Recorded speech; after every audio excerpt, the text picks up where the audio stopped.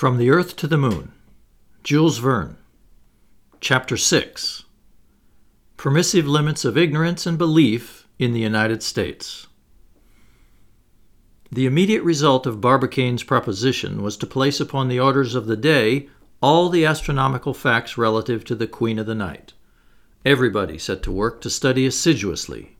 One would have thought that the moon had just appeared for the first time, and that no one had ever before caught a glimpse of her in the heavens. The papers revived all the old anecdotes in which the son of the wolves played a part. They recalled the influences which the ignorance of past ages ascribed to her. In short, all America was seized with selenomania, or had become moon-mad. The scientific journals, for their part, dealt more especially with the questions which touched upon the enterprise of the Gun Club. The letter of the Observatory of Cambridge was published by them and commented upon with unreserved approval. Until that time, most people had been ignorant of the mode in which the distance which separates the moon from the earth is calculated.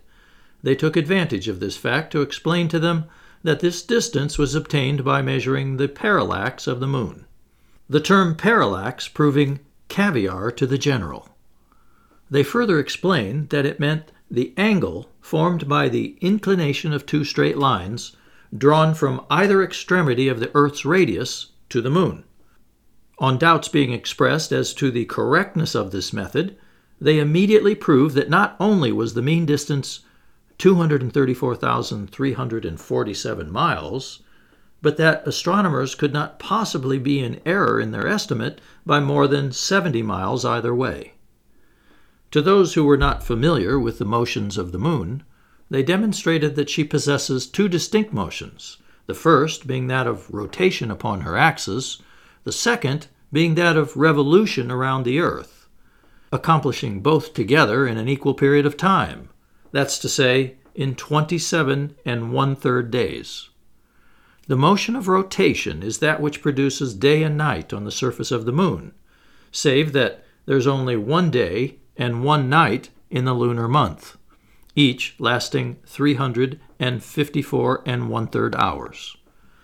But happily for her, the face turned toward the terrestrial globe is illuminated by it with an intensity equal to that of 14 moons. As to the other face, always invisible to us, it has of necessity 354 hours of absolute night, tempered only by that pale glimmer which falls upon it from the stars. Some well-intentioned but rather obstinate persons could not at first comprehend how, if the moon displays invariably the same face to the earth during her revolution, she can describe one turn round herself. To such they answered, "Go into your dining room. Walk around the table in such a way as to keep your face turned toward the center. By the time you'll have achieved one complete round, you'll have completed one turn around yourself, since your eye will have traversed successively every point of the room. Well then, the room is the heavens, the table is the earth, and the moon is yourself." And they would go away delighted. So, then the moon displays invariably the same face to the earth. Nevertheless, to be quite exact, it is necessary to add that in consequence of certain fluctuations of north and south, and of west and east, termed her libration, she permits rather more than half, that is to say 5/7, to be seen. As soon as the ignoramuses came to understand as much as the director of the observatory himself knew, they began to worry themselves regarding her revolution round the earth, whereupon 20 scientific reviews immediately came to the rescue. They pointed out to them that the firmament, with its infinitude of stars, may be considered as one vast dial plate upon which the moon travels, indicating the true time to all the inhabitants of the earth. That it is during this movement that the Queen of Night exhibits her different phases. That the moon is full when she's in opposition with the sun, that is, when the three bodies are in the same straight line, the earth occupying the center. That she is new when she's in conjunction with the sun, that is, when she is between it and the earth, and lastly that she is in her first or last quarter when she makes with the sun and the earth an angle of which she herself occupies the apex. Regarding the altitude which the moon attains above the horizon, the letter of the Cambridge Observatory had said all that was to be said on this respect. Everyone knew that this altitude varies according to the latitude of the observer, but the only zones of the globe in which the moon passes the zenith, that is, the point directly over the head of the spectator, are of necessity comprised between the 28th parallels and the equator.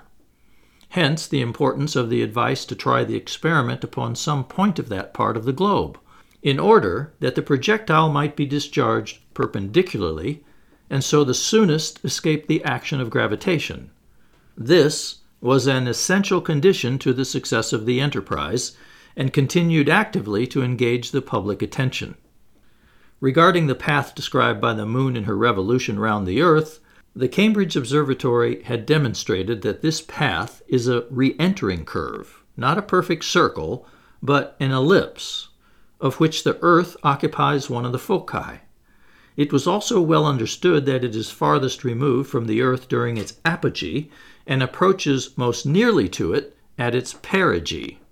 Such was then the extent of knowledge possessed by every American on the subject, and of which no one could decently profess ignorance.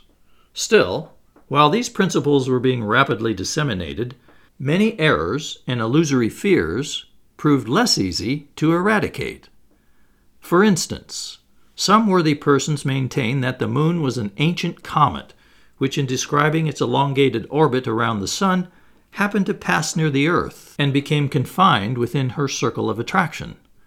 These drawing-room astronomers professed to explain the charred aspect of the moon, a disaster which they attributed to the intensity of the solar heat, only on being reminded that comets have an atmosphere and that the moon has little or none, they were fairly at a loss for a reply.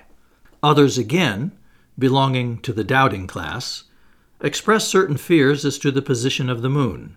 They had heard it said that according to observations made in the time of the caliphs, her revolution had become accelerated in a certain degree. Hence, they concluded, logically enough, that an acceleration of motion ought to be accompanied by a corresponding diminution of the distance separating the two bodies, and that, supposing the double effect to be continued to infinity, the moon would end by one day falling into the earth.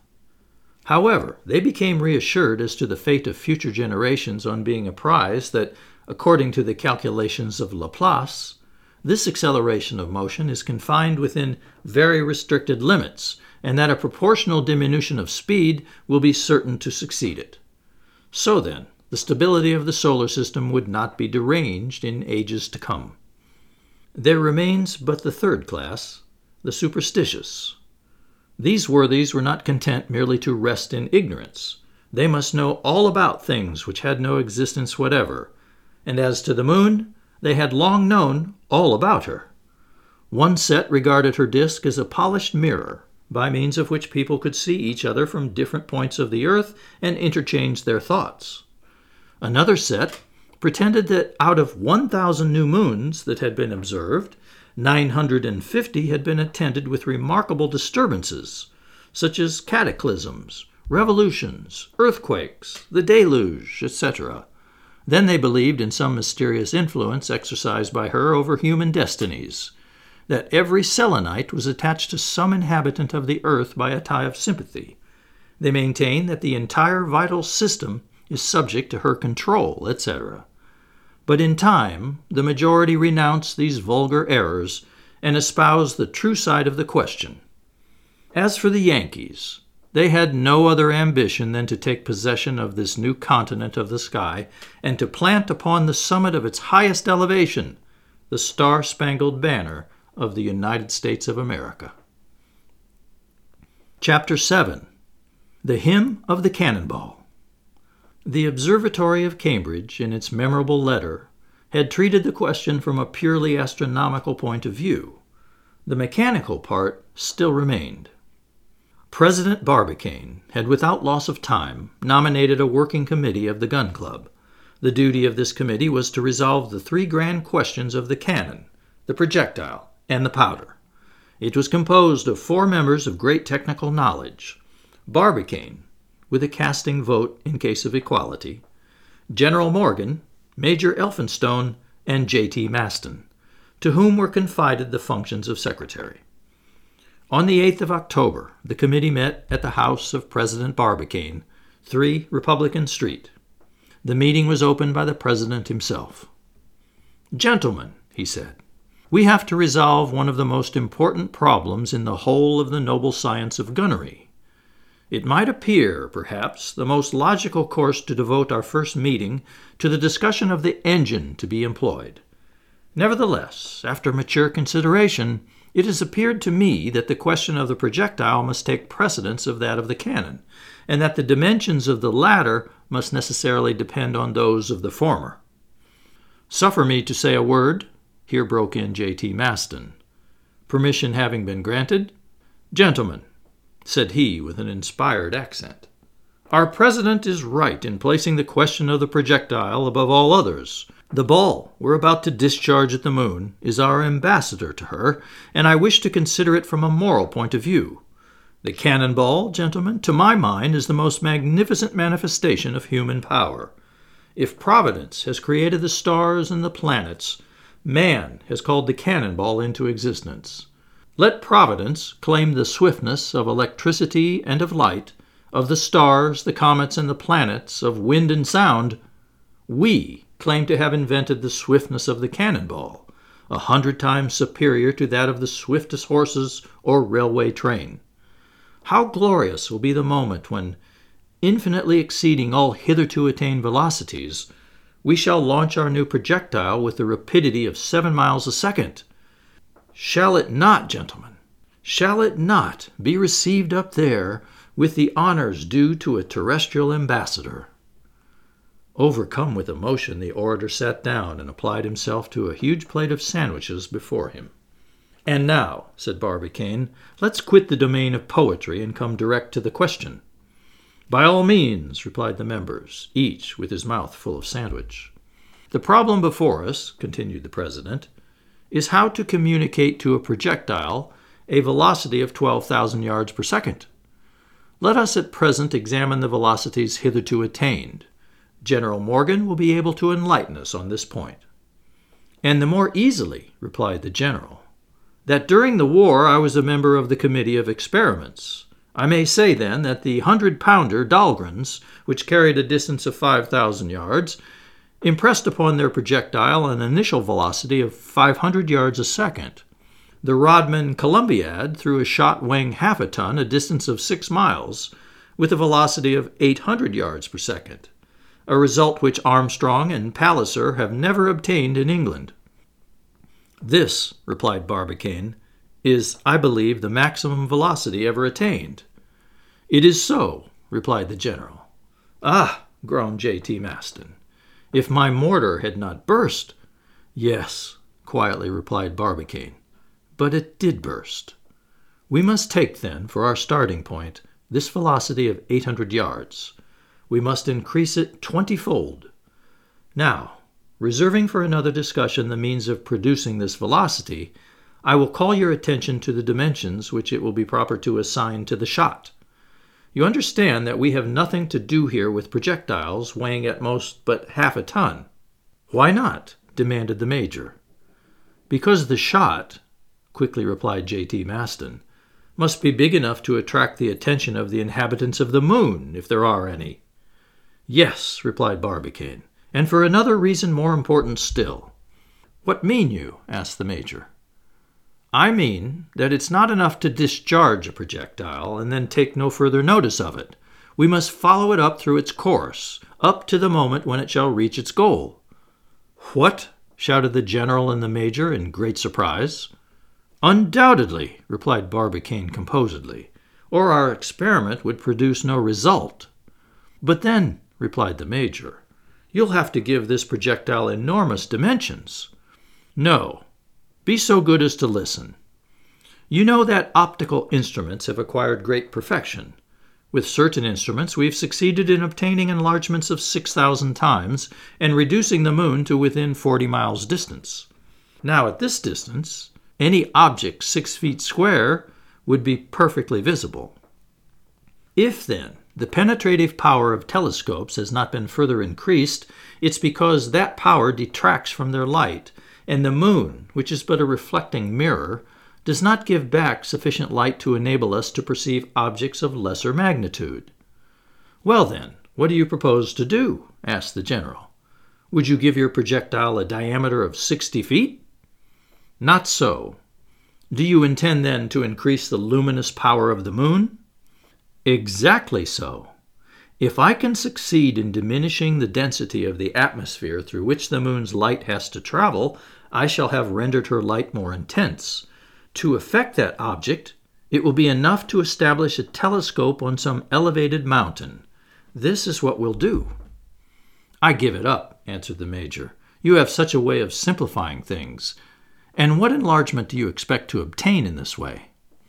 "One of 48,000 times, which should bring the moon within an apparent distance of 5 miles. And, in order to be visible, objects need to have a diameter of more than 9 feet.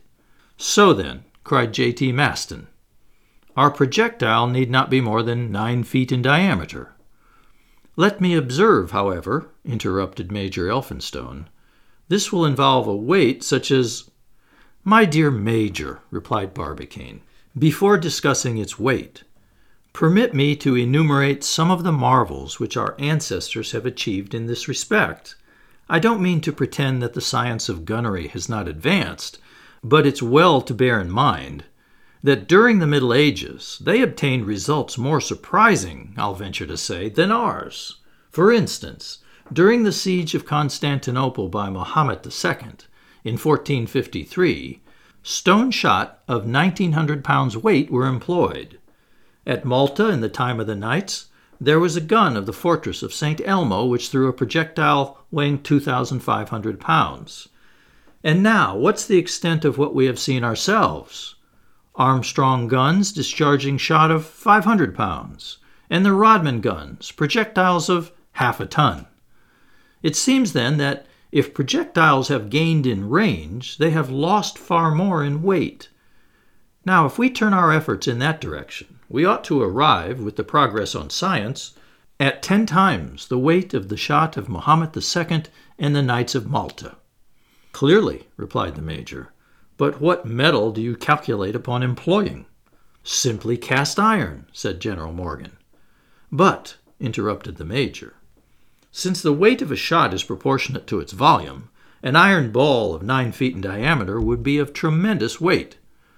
"Yes, if it were solid, not if it were hollow." "Hollow? Then it would be a shell." "Yes, a shell," replied Barbicane. "Decidedly it must be. A solid shot of 108 inches would weigh more than 200,000 pounds, a weight evidently far too great. Still, as we must reserve a certain stability for our projectile, I propose to give it a weight of 20,000 pounds. "What then will be the thickness of the sides?" asked the major. "If we follow the usual proportion," replied Morgan, "a diameter of 108 inches would require sides of 2 feet thickness or less." "That would be too much," replied Barbicane, "for you'll observe that the question is not that of a shot intended to pierce an iron plate. It'll suffice to give it sides strong enough to resist the pressure of the gas.